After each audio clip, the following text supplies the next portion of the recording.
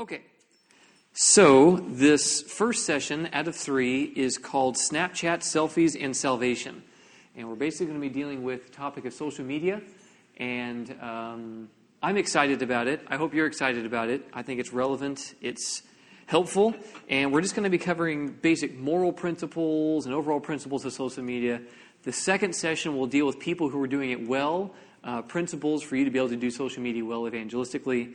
And then the third session is going to be kind of a exclusive opportunity. I'm going to show a program that hasn't released yet through our ARTV platform called Animal Encounter Season 2. Some episodes that haven't been released yet, probably a half segment, because they're in two. There's basically 2 episodes per half hour, so we're going to do one of those, some of our other programming, and just kind of explain what's coming in the future of digital media for the Adventist Church. So let's begin with a word of prayer, and then we'll start our time together. God, thank you for the privilege to have this time together. Thank you for such a beautiful message. I thank you for the special music before the message that touched my heart. But I also want to thank you for Chad's message. And I just pray that you'd bless us now with your presence, that you'd help us to manage our time wisely, and that what is shared would be helpful and relevant to those present. And I ask this now in Jesus' name. Amen. Snapchat, selfies, and salvation. So did you know that in Acts chapter 19, the Apostle Paul actually got the gospel to go viral in the first century? Did you know that?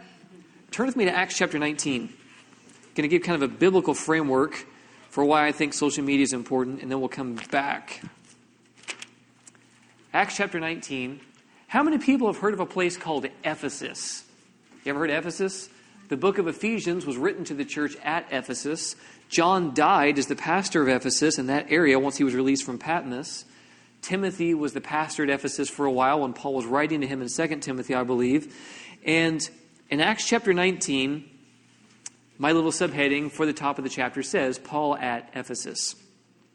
So he went into the synagogue in verse 8 and spoke boldly for how long?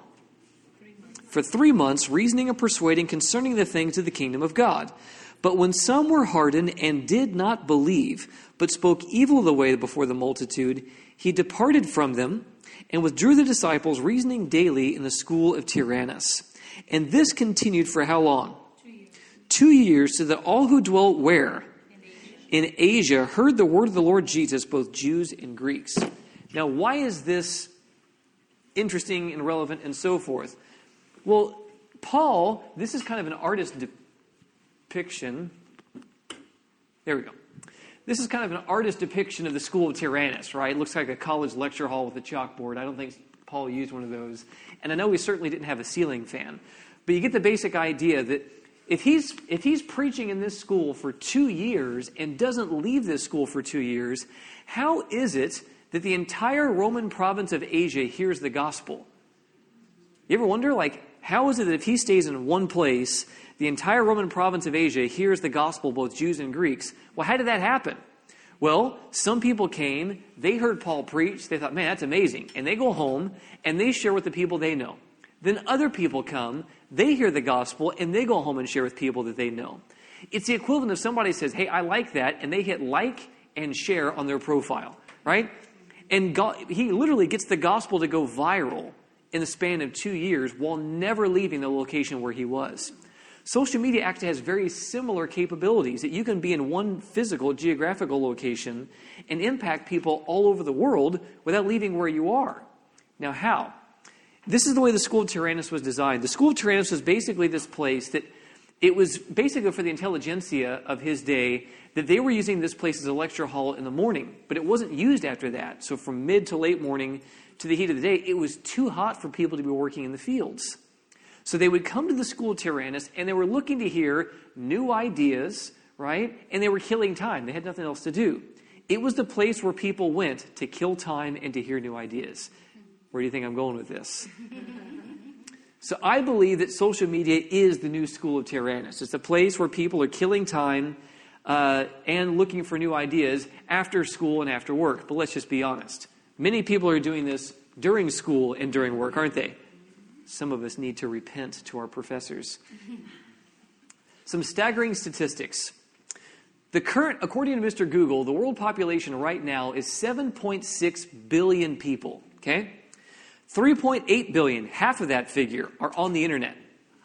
Literally, half of the world is on the internet right now. So this is where I'm just going to go into this immediately. This is where I have a beef with people saying that, there's all these bad things on the internet. The problem is there's bad things in the mission field. Does that mean that we're not going to does that mean that no one's going to reach the people in these hostile places like, Somalia and other places? Like, how are these people going to hear the gospel? Just because bad stuff happens there does not mean that these people are not valued by Jesus. Someone has to tell them about Jesus. Now, are you responsible enough and strong enough to be able to handle being in that environment? Maybe not. And you shouldn't be there. But there are people who will need to be there. So to just cast off an entire mission field because bad stuff happens to be in that area, if that's the position that Jay and Andrews took, we would not be a global movement. Are you with me? So we need to think through our statements. This is where we fall into this Judean, this first century Jewish mindset that we just hate everything that isn't like us. Right? And if bad things are happening, that means that all the people there are bad and aren't worthy of being saved. That's what we're projecting. We don't realize it, but that's what we're saying. Stay away from those people because they do bad things. The problem is there's still people that Jesus died for that are made in the image of God and need to be reminded of the fact that they're made in the image of God. And we have to break this prejudice mentality that those people, there are people, all of them. Amen? Paul says that I'm a debtor both to Jews and to Greeks.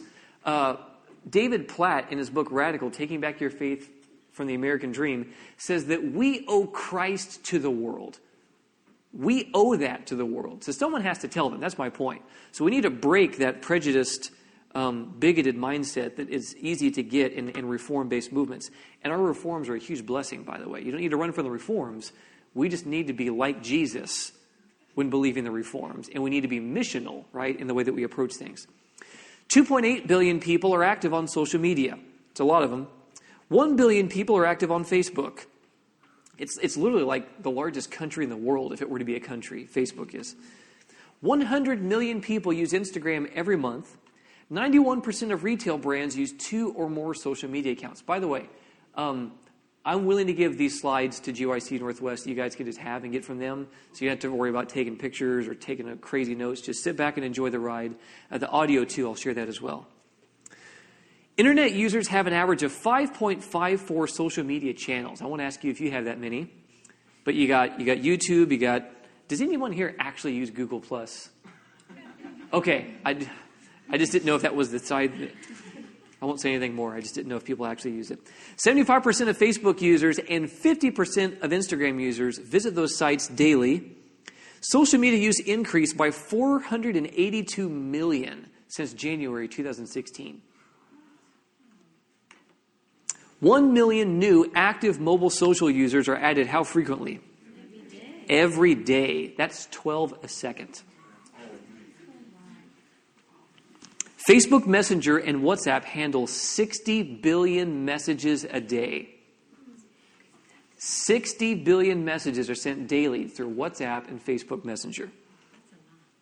On any given day, Snapchat reaches 41% of the demographic that we lose as Seventh-day Adventists by the bucket loads. 18 to 34-year-olds. On any given day, they reach 41% of them. That was before one of the Jenner girls started trashing on them, so I don't know if that number's gone down or not. 50% of 18 to 24-year-olds go on Facebook when they wake up. I used to own a Bible.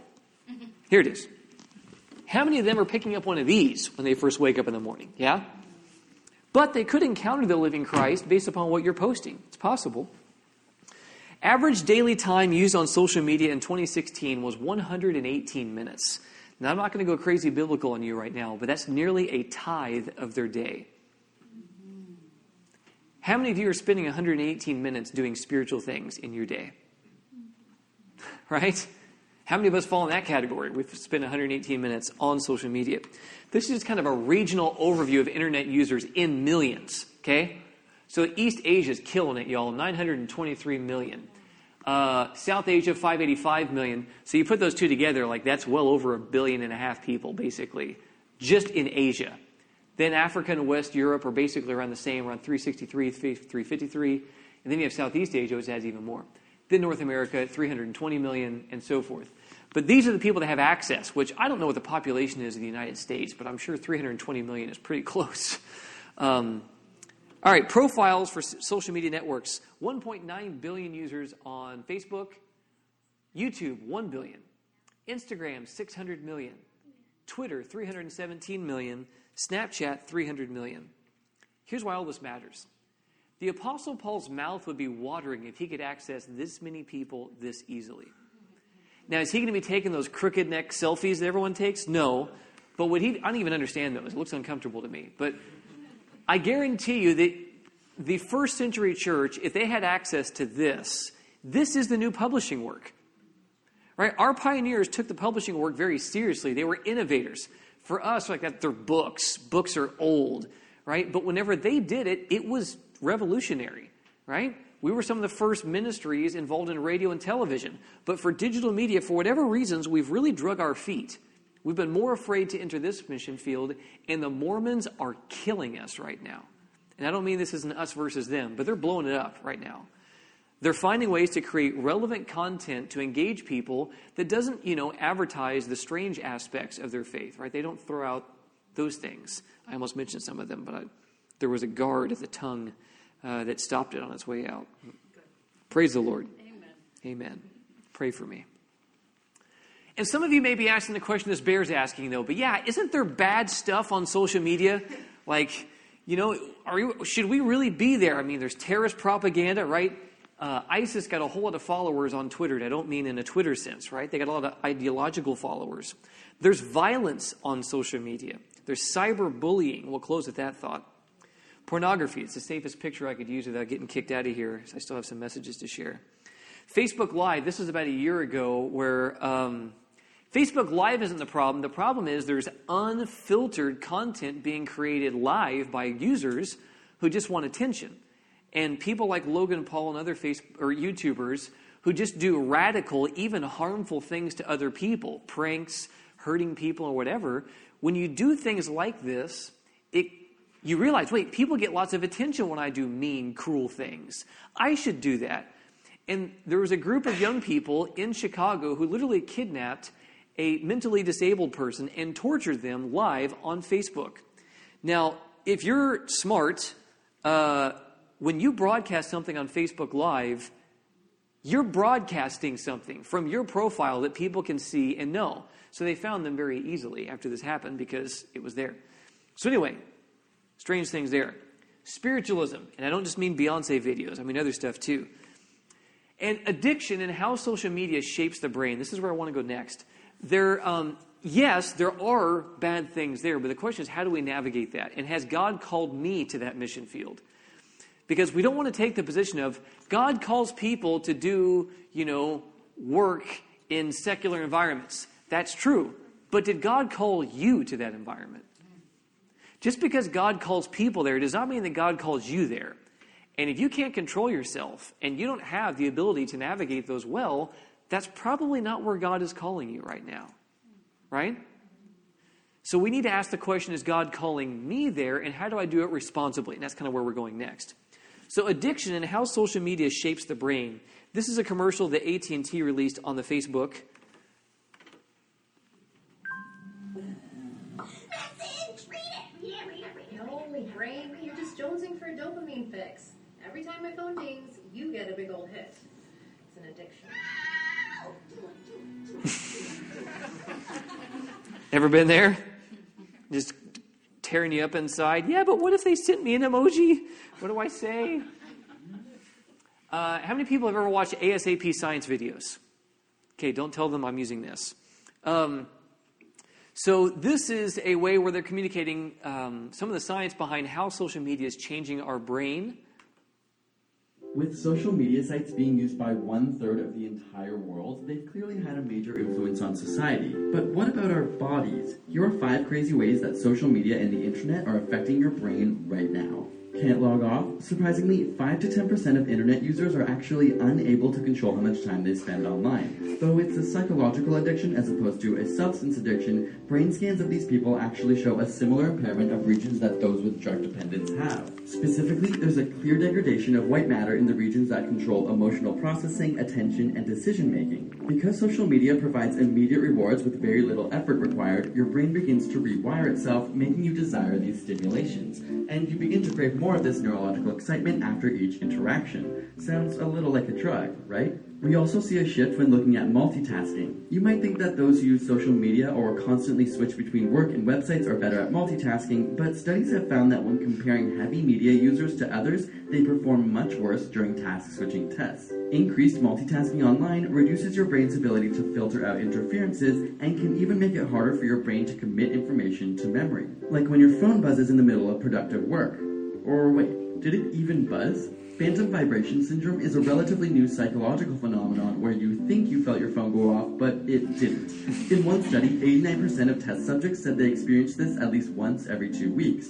It would seem that our brains now perceive an itch as an actual vibration from our phone. As crazy as it seems, technology has begun to rewire our nervous system, and our brains are being triggered in a way they never have before in history. Social media also triggers a release of dopamine, the feel-good chemical. Using MRI scans, scientists found that the reward centers in people's brains are much more active when they're talking about their own views as opposed to listening to others. Not so surprising, we all love talking about ourselves, right? But it turns out that while 30 to 40% of face-to-face conversations involve communicating our own experiences, around 80% of social media communication is self-involved. The same part of your brain related to orgasms, motivation, and love are stimulated by your social media use, and even more so when you know you have an audience. Our body is physiologically rewarding us for talking about ourselves online. But it's... Did you get that last line? Our bodies are physiologically rewarding ourselves for talking about ourselves online. It's not that big a deal. The problem is we as human beings are, selfish and stuff by default. This is actually making it even worse. Not helping, right? And also notice that the very areas of our brain that have to do with intimacy and relationships are activated when we get notifications online. This is one of the big reasons why depression and loneliness is commonly experienced alongside heavy online usage. It's because it doesn't deliver like real relationships do. It doesn't offer the same fulfillment. And so your brain is going there to get the feeling, but the feeling isn't as deep and lasting as the real deal. And so you start plunging into depression, and this is why loneliness and depression are on the rise, particularly with people who have heavy online usage. Some connections there. Some of you probably recognize this guy. He is a straight up into New Age kooky stuff, but his video on this is very, very good, and he has another really good one on coconut oil. But yeah, it is. Yeah, so what he does is he uses satire to deal with real issues, and in ways that are actually quite helpful. So his name's J.P. Sears, but this is a thing he does on the topic of our phones. Studies show that people check their phones 150 times per day. This is horrible, and I think we can do better. I envision a world where people have enough anxious energy that they're driven to check their phones at least 600 times per day.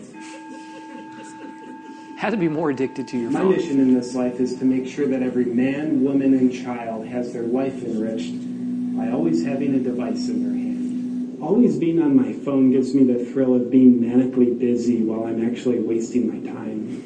You need to be hypervigilant about what's going on in your feed. If there's something happening that you don't know about, then other people know something useless that you don't know. And that'll make you a less significant person. If I'm not frantically consuming content on my phone, then I'm missing out. And I don't know what that something is that I'm missing out on, but I refuse to miss out on it. You need to have a well-educated understanding of how bad things will get if you're not on your phone. One time I went an hour without looking at my phone. What happened? My family disowned me. I'll never see them again. My dog died, I went bankrupt, and my food supply was cut off. I get to feel a dopamine rush that gratifies me for 37 seconds each time I check my phone. And then I feel anxious again. And then I check my phone again. Notice that the thoughts and feelings that you don't want to experience are in here. So you'll want to position your phone here. And when you do, notice that your eyes are pointed at your phone, and that keeps your attention out here, which means you're not paying attention to what's going on in here, which is ideal. And I'm sorry to get graphic, but look what would happen if you don't have your phone in front of you. Your attention would start to notice you. And if that happens, it's nobody's fault but your own. Remember, when you're mindlessly scrolling, you're not looking for something you care about. Looking is what you care about. When a text comes in, understand that if you don't check it right away, you become irrelevant to the person who sent it. You simply won't matter to them anymore. At this point, your anxiety levels should be at least a 9 out of 10. This will inspire you to appropriately disrupt what you're doing and check your text, and avoid getting lost in a sea of irrelevance. Okay, go ahead. When you're encountering something wonderful, it can't bring you joy unless you hold your phone between you and it to transfer it to your social media. Once it's on your social media, you can see other people seeing you see something wonderful, and that'll bring you real joy. You know you're on the right track when other people take out their phone and then you reflexively take out yours, even though you have no idea what you want to look at, and it doesn't matter. Just start looking. How can people live without being on their devices constantly? According to history, if you look at times where people existed without mobile devices, you'll see that they're all dead now. Which proves you can't live without being on your device constantly. Scientific studies show that if I'm not posting useless thoughts that involve no thoughtfulness throughout the day as a way of begging people to notice me, people will forget about me and I'll cease to exist. I don't want to be a statistic. For safety reasons, you'll always want to have a backup battery charger with you. Would astronauts go to outer space without backup oxygen? No, they would not, because they would die. So what would happen to you if your phone ran out of power? Something worse. You'd experience yourself. If I had kids, I'd give them a phone as soon as they could hold it. You do have kids. There's 2 of them. Really? I've never noticed them. There's a whole world inside your phone. Don't let it pass you by. So there's a lot of truth to what he's saying. And again, the Babylonians are lapping us when it comes to addressing some of these things. But, because he's getting like millions of views, but addressing real issues that we would address. And what would happen if your phone died? You'd have to experience yourself. Which seems to be implying that one of the reasons why we're losing ourselves in these devices is because we don't want to deal with what's going on the inside. And that's where we're going next. But the reason why, there's a reason we get all these notifications about what other people are doing, right? I don't know if you have the same obsessive compulsive habit that I do, but whenever I open my iPhone and there are these red circles with numbers in them, they must die. Like, I cannot believe that people have like 4,000 unread emails. I can't handle that. No, Ricky. Eliana, your dad needs help. So yeah, it's one of those things, I just can't do it. So I have to check them, but the problem is, some of them are not even notifications about what people have looked at for my post. It's like, hey, so-and-so put something in their story. But they do this because they're trying to hook you back in, right? Twitter is one of the worst about this. And so they're trying to pull you back in, but here's the thing. You don't have to chase the notifications.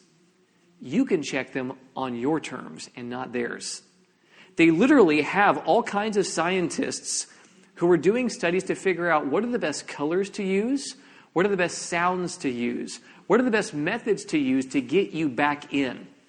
Their entire job is to bring you into the ecosystem because once they get you in, you see their advertisers. They can control your emotions and how you think and how you feel and get you to go from one emotional state to another one intentionally. How they organize the post in your feed is intentional. So these are things you have to be aware of.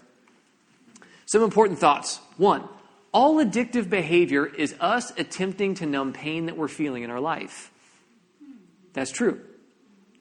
So the follow-up question then would be, what thoughts am I trying to avoid right now? When you find yourself compulsively reaching for the phone, what thoughts are you looking to avoid? Right? What things are you trying to avoid?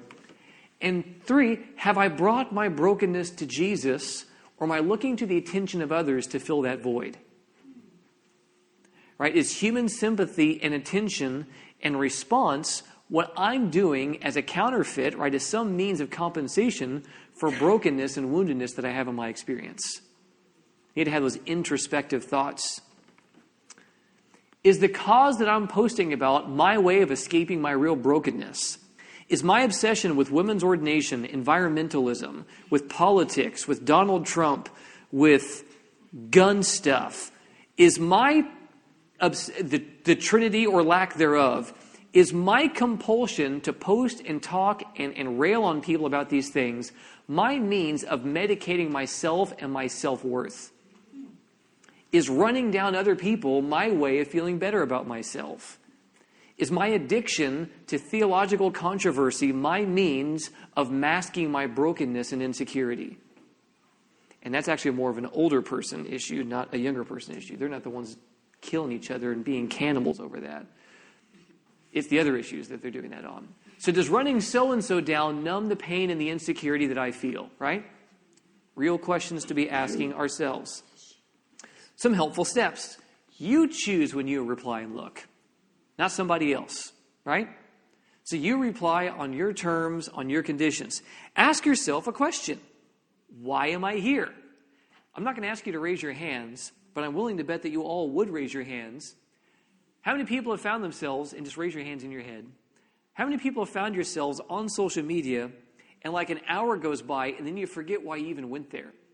You went for a specific purpose. For old people, this happens with like everything they do when they get up and leave the room. And then they just forget like why they're in the room. And so they just go back to the other room hoping that thought comes back. But for us, we do it here, right? I'm just going, right? We justify entering because we already know we shouldn't be there. No, I'm just going to go for this. There's no guard, right? There's no warden you're reporting to. It's your conscience already telling you don't need to be there. No, I'm just going to go for X. And like an hour's worth of cat videos later, you're asking yourself, why am I here? And like, I'm late for school. I didn't feed my children. I don't know, whatever it may be. Like, why am I even here? And we don't even know. We forget why we came in the first place. So ask yourself before you even get on social media, why am I going? What are my intentions? Right? If you need to have a little whiteboard next to your cell phone, they give you like a checkoff list, then do what you got to do, right? I encourage people to treat it like the post office, right? When you go to the post office, you drop off mail and you pick up mail, but you don't live there. How creepy would that be, right? If people just set up a couch in the middle of the post office, you just hang out all day. People don't do that, right? So I'm striving to treat it like the post office, where I have a specific purpose. I'm sending things out, I'm taking things in, and I'll be back tomorrow, right? That's an ideal situation. How many people have heard the phrase, don't shop when you're hungry? Yeah, this is not the time to be going to social media whenever you're lonely, when you're longing for something. That's not the time to go because you just keep going and going and going and going, hoping for something to fill that hole. And if you've ever been really bad about it, I used to be that way with the news too. Like, there's nothing to do, but like they're just running the same stories they ran last night when it's in the morning. And so like the only real option to be fed is to stay away. But what do I do with myself in between now and later, right? And it's not really stimulating us, but we're just hoping for some post or something that will kind of help us. But that's not what we're looking for. Am I looking for affirmation and attention? Is that why I'm posting right now? I would strongly encourage you to take an hour when you wake up and an hour before you go to bed, device-free. They actually make Bibles in print now. I don't know if you're aware of this. But you can actually buy one of these at your local ABC. I bet you got like 50 of them in your house anyway. Bless the poor children in Africa who don't. So, or Asia or wherever it may be. So read a real Bible.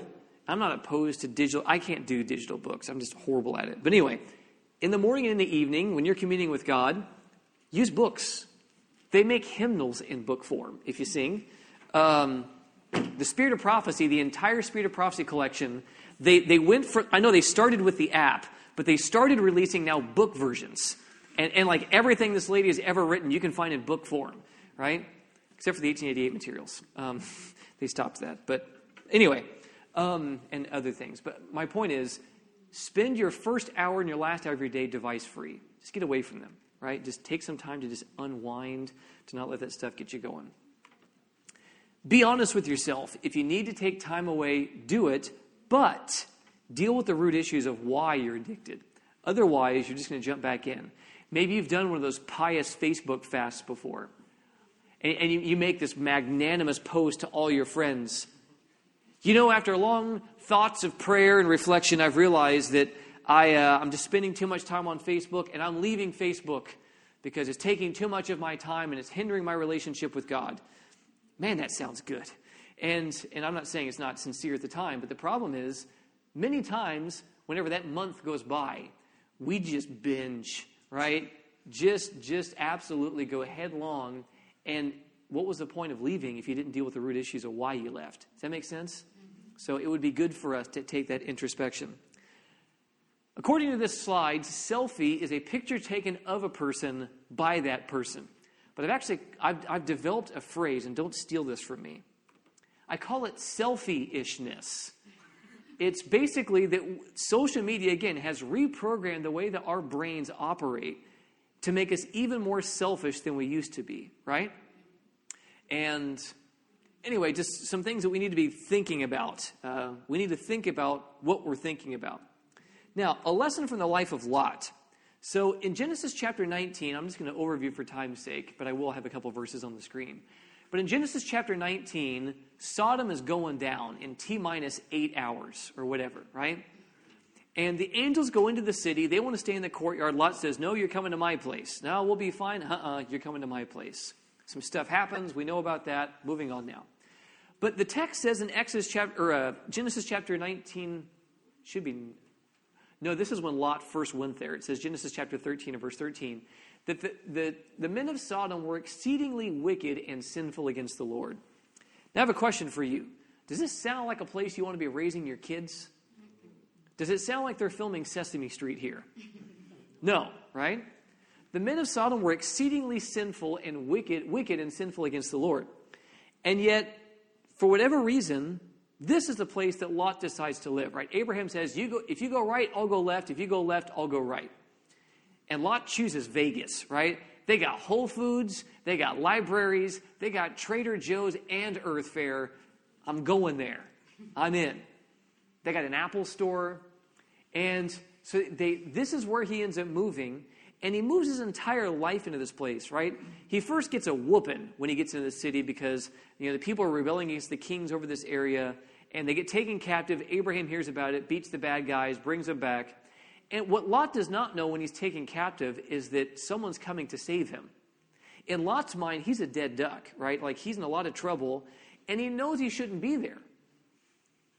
But the interesting thing is, when you get to Genesis chapter 19, after all this has happened, where's Lot living? In the city.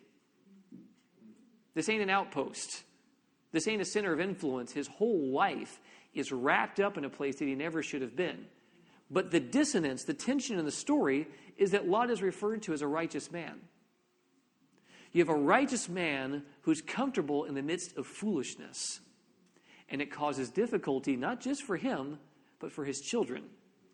Now, when the angels tell him, you need to get out of here, his initial response is, you're right. You're right. I'm going to call U-Haul tomorrow. I'm going to schedule a truck for next week. We're going to have a yard sale, right? Maybe get some stuff to Goodwill. Yeah? He doesn't understand the seriousness and the imminence of this situation. They say, I don't think you get it, man. You need to leave, and you need to leave now. Go tell your family and get out. So when he goes to speak to his sons-in-law, he's got 2 daughters, and then he's got 2 daughters that are married, apparently, according to the narrative, who are in the city because he's got sons-in-law and 2 virgin daughters. And then he has his wife. So when he goes to tell the sons-in-law, you guys have to get out of here. This place is so wicked. It's so bad. God's going to destroy this place. It's laughing in the face of God. It's all going to burn. The text literally says that to his sons-in-law, he seemed to be joking. You ever wondered why? Just imagine being the sons-in-law. You didn't seem to be this worried a week ago. And if this place really is all that bad, why do you live here? No one would take him seriously. And many of us are so comfortable around worldly things. When I say many of us, I mean just as a movement. I'm not going to corner any of you. I don't know your stories. But we're so comfortable around worldly things that we don't really think much about it anymore, right? We're very comfortable around them. And we just assume that somehow, someday, once we see a Sunday law passed, then we're going to get serious about Jesus, then we're going to get our act together, and then whenever we tell people who are in our sphere of influence that we do worldly things with, or at least are comfortable around, when we tell them to get out, we're going to leave, first of all, that we actually think that we're going to want to leave at that point in time. And two, we think we're going to pull them out. Genesis 19 doesn't read that way. That's the problem. And Jesus says, as it was in the days of Lot, so it will be in the days of the coming of the Son of Man. What was going on? Righteous and the comfort of foolishness, right? Comfortable in the midst of foolishness. So Lot's concession and his comfort killed his witnessing potential. And when the day of judgment came, his ability to save people and pull them out of the environment was severely hampered. Don't kid yourselves. If we're that comfortable around worldly foolishness, and we think that we're going to want to leave, which Lot fought hoof and claw the whole time. Ellen White says specifically that Lot's wife died because he tarried. The righteous guy who had a devotional life, right? Had his kids watch VeggieTales, whatever, right? The righteous guy was comfortable in placing his kids in a caustic worldly environment while trying to live a righteous life, and it didn't work. And if someone was to look at your Facebook feed, your Twitter feed, your Snapchats, even the ones that disappeared, which I guarantee you they don't disappear, they're somewhere. The NSA, thank you. What would people think? Righteous, comfortable around foolishness? Foolishness? Righteous. What would they see? Introspective time, right?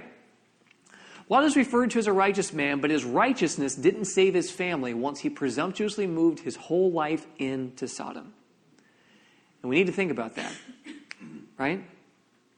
Because they didn't fare out well. Now, the new Outpost Center. How many people have even heard of an Outpost Center, first of all? How many people have heard the phrase? I'm not even asking if you know what it means. How many people have heard the phrase Outpost Center? Hands high, like you're unashamed. All right, the remnant. So what is an Outpost Center? It's a missionary community outside of a city that provides education, restoration, and preparation for work that's to be done in the city. Notice, we're not hiding from the boogeymen, storing ammunition and MREs that are vegan to save our own skin. God never intended for outpost centers to be about saving me. Outpost centers were for the means of saving souls. Amen. And you have the privilege of being involved. So if we're just hoarding up to save ourselves, we've missed the entire point. And there's more of us than we would like to admit. I don't even mean in this room, I just mean in a general sense. But not only do they have a place outside of the city, the intention is that they establish a center of influence inside of the city to win the trust and friendship of the people. And I'll give you a great example here in a moment.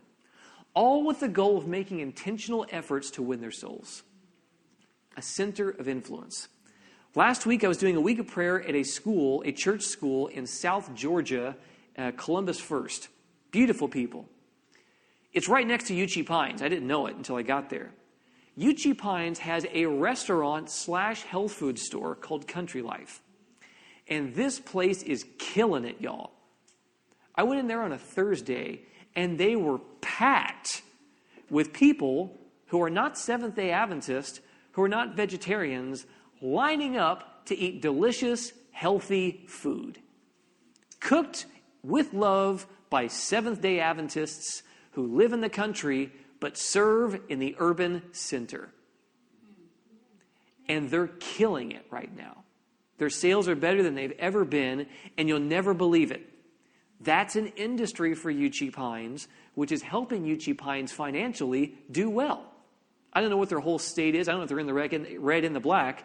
What I do know is this business is profiting more than it ever has, and that's positive for the Outpost Center, which, by the way, is also serving people. They're not hiding off to themselves. They're getting like 15 people per term whenever they do their treatments. And the majority of these people, again, are non-Adventists and non-Christians, being served in love with the right arm of the gospel. I think that's amazing. That's what Outpost Centers were meant to be. Why do I say that? God has not called us to live in social media, but he has called us to influence people in and with social media. You understand the difference? You don't live in the city. That's not where you sleep at night. That's not what your whole world is surrounded with. But it is your mission field. You live outside of the city. There's a place where you live that isn't infected by that foolishness, right? Where you can get away from it, where you can come aside and rest a while. I believe this is the way that God would have us to engage in social media ministry, if that's the call that God has given you. This is what we're told, I think this is in Messages to Young People, regarding the situation with Lot. And again, that reference will be here in a second. We should choose the society most favorable to our spiritual advancement and avail ourselves of every help within our reach. For Satan will oppose many hindrances to make our progress towards heaven as difficult as possible. In short, Satan does not want you to succeed in the Christian life, in case you weren't aware. He doesn't like you. And misery loves company. But we may be placed in trying positions, for many cannot have their surroundings what they would. But we should not voluntarily expose ourselves to influences that are unfavorable to the formation of Christian character. Right? This is where it falls in the category of God calls people to live in hostile places. That's true. Has God called you there? Ask that question. How much of my time and involvement should be invested here? Notice I'm striking a very balanced position here. Has huge potential for the gospel, but it's not for everyone. If you have zero self-control and it's pulling you away from God, right? If seeing suggestive images leads you from Facebook to some other website, is this the place that God would have me? Right? If I can't get my mind out of what's going on in entertainment, if I can't get my mind out of just being heavily addicted to sports or politics, Lord Jesus, have mercy, then maybe that's not the place for me. And that's okay. You're not a bad person for that. That's not where God would have you to be. That's okay. There's other mission fields for you, right? The harvest is plenty. When duty calls us to this, when we are called to those places, we should be doubly watchful and prayerful. Why? So that through the grace of Christ we may stand uncorrupted. Notice, people do get called there, but don't just assume that because God calls people there, I'll be fine. No, we need to be doubly watchful and prayerful. We should be self-distrustful in environments like that. Some counsel on things to avoid. Can I go in? All right. There are people in the Seventh-day Adventist Church who are drinking the Kool-Aid from the liberals and the conservatives. And it's literally clouding the way that they view Scripture. Like it or don't, it's true. And it's tainting the way that we view the people around us. And we start living our life in binary code. You're a 1 or you're a 0. You're with us or you're against us. And that same poisonous vitriol that exists in the political sphere is infecting Adventism. Are you for women's ordination or against women's ordination? Are you for contemporary music? Are you against contemporary music? I don't know if you're aware of this, but liberal Seventh-day Adventists and conservative Seventh-day Adventists are Seventh-day Adventists. We're brethren. We're on the same team, right? Our goal is still moving in the same direction. It ought to be. Now, there are varying views of how this should operate, and I'm not giving my opinion on any of these matters. That's not the point. My opinion really isn't all that valuable, to be honest with you. Let's just stick to what the inspired writings say. My point is that poison that's happening out there is just as prevalent here. And I see in my Facebook feed things being written by Seventh-day Adventists who should be ashamed of themselves. And they look like cannibals. I don't know if you're aware of this. People are not in the category of what's allowed to be eaten in Leviticus 11. We don't eat people, right? But if you go on some of the websites that our church members are setting up, and I get it, they're going to have their agendas, right? The conservatives have theirs. They got their websites with their articles that people post. And the liberals have theirs where people post their articles. And hey, free press, I get it. For one, those articles better be gracious.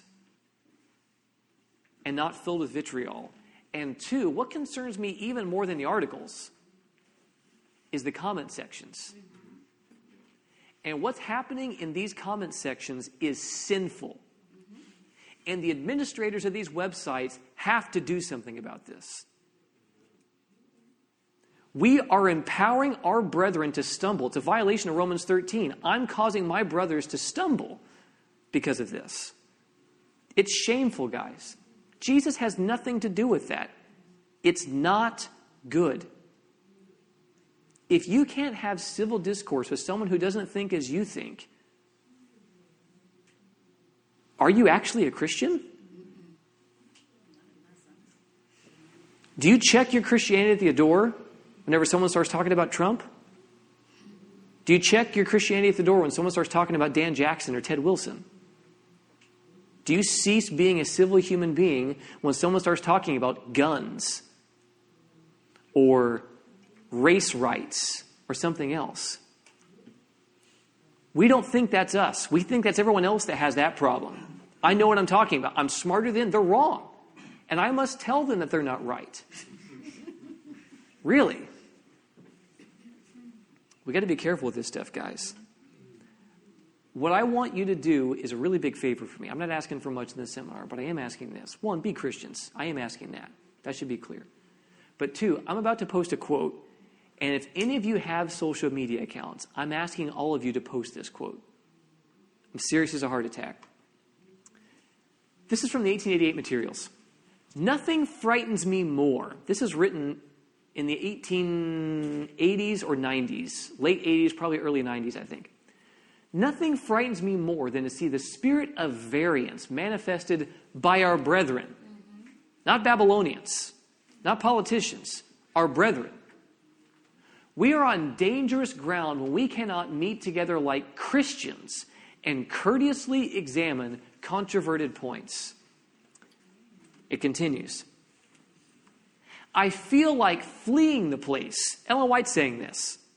I feel like fleeing the place lest I should receive the mold of those who cannot candidly investigate the doctrines of the Bible.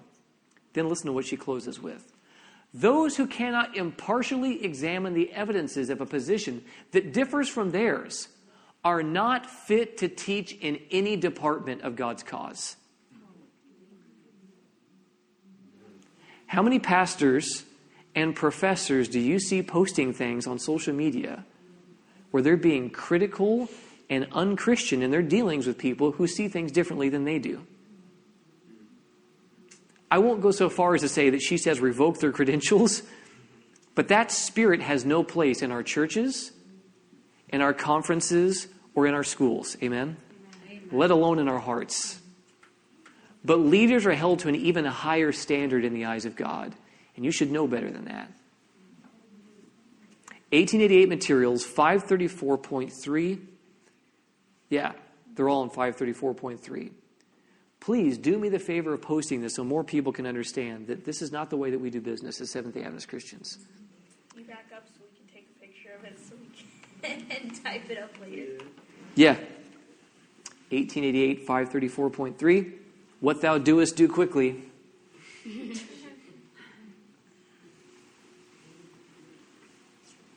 The other one has red in it. I don't know if it's as visible, but you can look it up. All right.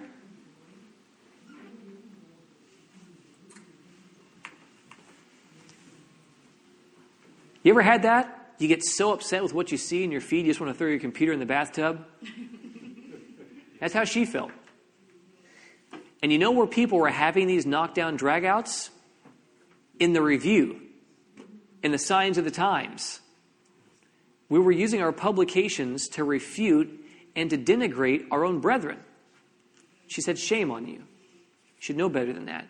This is why Paul tells the Roman church, the church in Rome, I should say, in Romans 2, verse 24, that the name of God is blasphemed among the Gentiles because of you, speaking to the church. This isn't acceptable, guys. We can't do that. But on the topic of bullying, I wanted to share something here. Ellen White can actually understand people who've been bullied and dealt with. She was hit in the face with a rock by a girl who was bullying her. And this is what she says.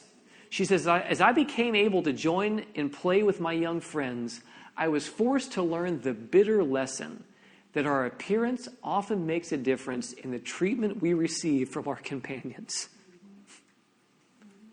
Unfortunately, the way that I look ends up affecting how people treat me. She says, it was the hardest struggle of my young life to yield to my feebleness and to decide that I must leave my studies and give up the hope of gaining an education. She maxed out at a 3rd grade education because she was bullied and was physically incapable of going through schooling. There's no benefit from this. And you may be thinking, why are you talking about bullying? I thought you were talking about people getting onto each other about theology. Yeah, that's bullying. No different. Just because you're quoting the Bible doesn't mean you're not bullying somebody, making them feel like an idiot for having views different than you. Even if you are theologically on the right side of that discussion, your heart is not. You're wrong while being right. And 2 wrongs don't make a right. Now, I'm going to close with the story of a girl. Her name is Amanda Todd. This girl was a teenager. This is what some people have asked me, what's the first age that people should have access to social media and stuff? I say late teens, mid to late teens, and I'll explain why in our next session. Remind me about that, because some of you may be really upset already, but I'll explain why. And this girl's story is a good example. First of all, we end at 10:15, right? Yes. Okay. So this girl's story is a good example of this. She was doing web chats with people she didn't know. Somehow she meets people on some forum, and they start doing web chats back and forth with strangers. She's like 14, maybe, 13, 14. And this guy, he keeps pressing her to reveal her upper regions to the webcam. And she gives in and she does it. What she doesn't know is that this person somehow took a picture when that happened.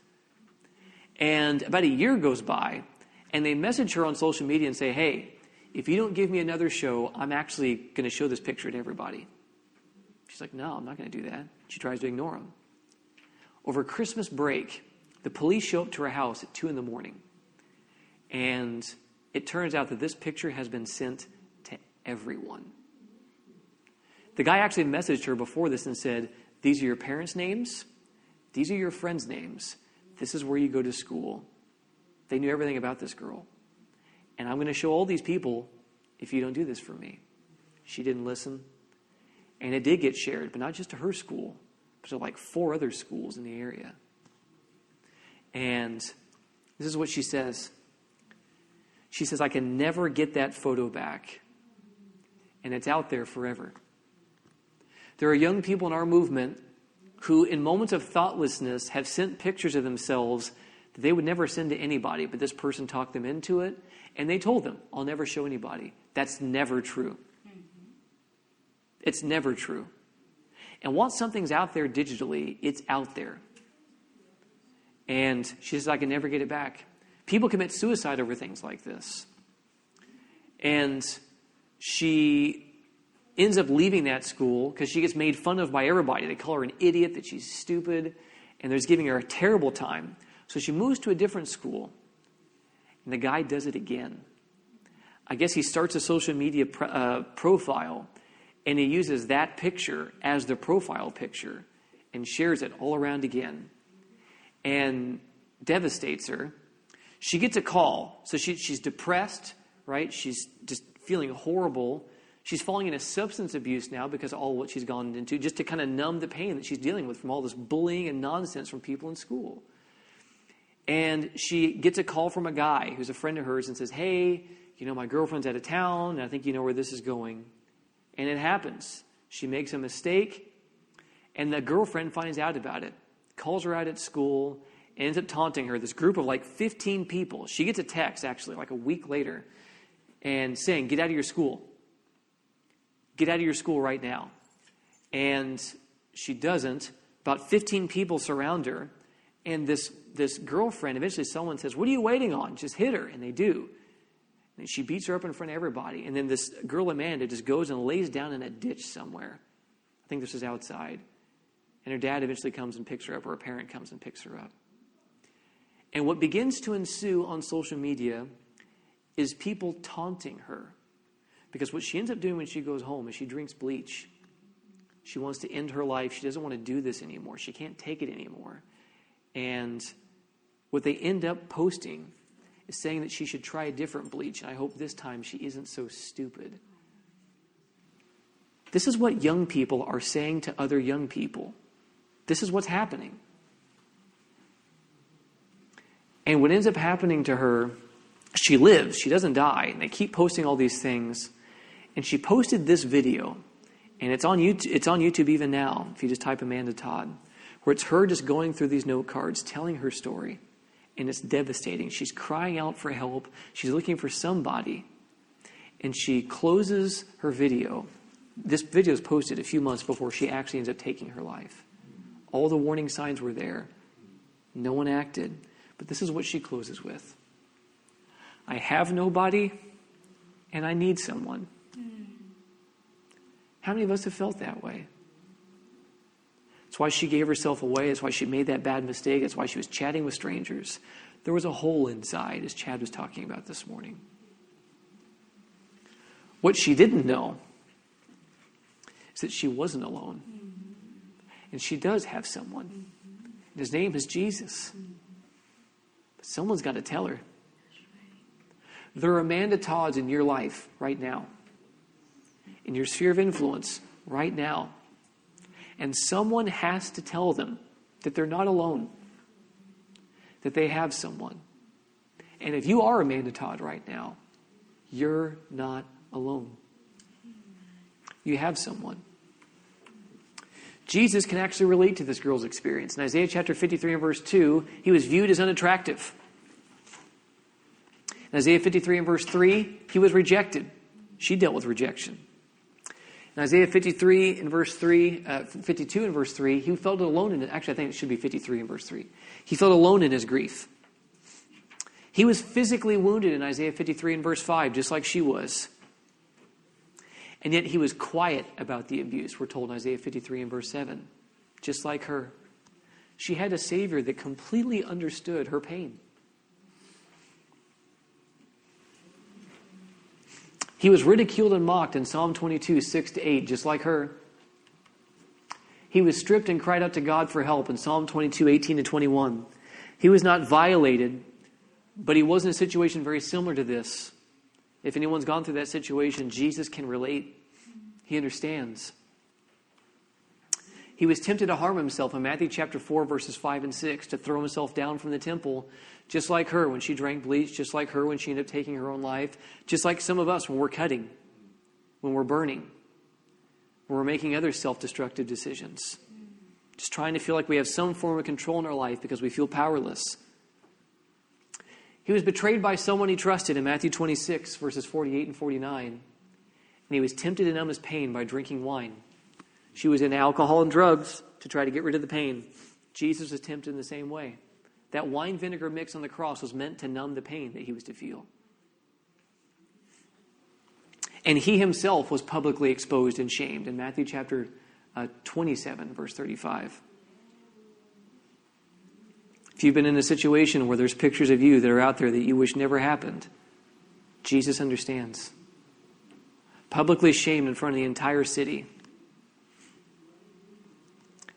So if you've been bullied and abused, know that Christ went through this to be able to comfort you in ways that nobody else can. And we'll close with these two texts. Hebrews chapter 2, 17 and 18.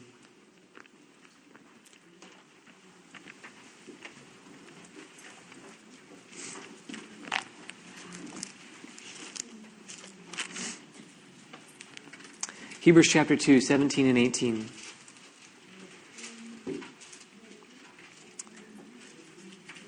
Therefore, in all things, Jesus had to be made like his brethren. Why? So that he might be a merciful and faithful high priest in things pertaining to God, to make propitiation for the sins of the people. For in that he himself has suffered being tempted, he's able to aid those who are tempted. Why did Jesus have to suffer? Because you suffer. And he did it so that he can help you while you suffer. And in Hebrews chapter 4, verses 14 to 16, knowing all of what Jesus went through, Paul says that seeing then that we have such a great high priest who's passed through the heavens, Jesus, the Son of God, let us hold fast our confession. This is not the time to be letting go of Jesus. For we do not have a high priest who cannot sympathize with our weakness, but was in all points tempted as we are, yet without sin. You know what he says next? Because of this, let us therefore come boldly to the throne of grace, that we may obtain mercy and find grace to help in time of need. Amen. This is why Jesus had to suffer like you, so that you would know that you could come boldly and not be ashamed anymore. Amanda Todd didn't know that. But hopefully now you do. And whenever you find people just like her, you know what to tell them. We have a Savior who understands. So if you've been bullied, or if you've seen people bullied, do something about it. What are you waiting on? These signs were there for her. It's not okay. I would rather get in trouble for standing for the oppressed than to not be there when someone is hurting. Jesus says that inasmuch as you did it for the least of these, my brethren, you did it to me. He's talking about people just like this precious girl. We're more willing to share our disgust over political and religious things than we are to stand for people who are being oppressed. And that's not okay. We watch things like this happen and we say nothing. That's not okay. So social media sin, it depends. Are you using it or is it using you? Yeah, that's the question. Oops, that's an old slide, but it's a great ministry though. All right, so what I'm going to do is I'm going to close with a word of prayer, and then I'm actually going to set aside time for questions at the end of the next one. So if you have questions, write them down, and then let's pray. Father, I thank you that we're not alone, that we have someone. And God, I just pray that you would forgive us for the ways that we've not handled digital communication as we ought. I pray that you'd come and abide in us, that you would teach us to use this in a way that's pleasing to you and will bring honor and glory to you. Forgive our sins today. Cover them with the blood of Jesus, I pray. And I ask this now in Jesus' name. Amen. This media was brought to you by Audioverse, a website dedicated to spreading God's word through free sermon audio and much more. If you would like to know more about Audioverse, or if you would like to listen to more sermons, please visit www.audioverse.org.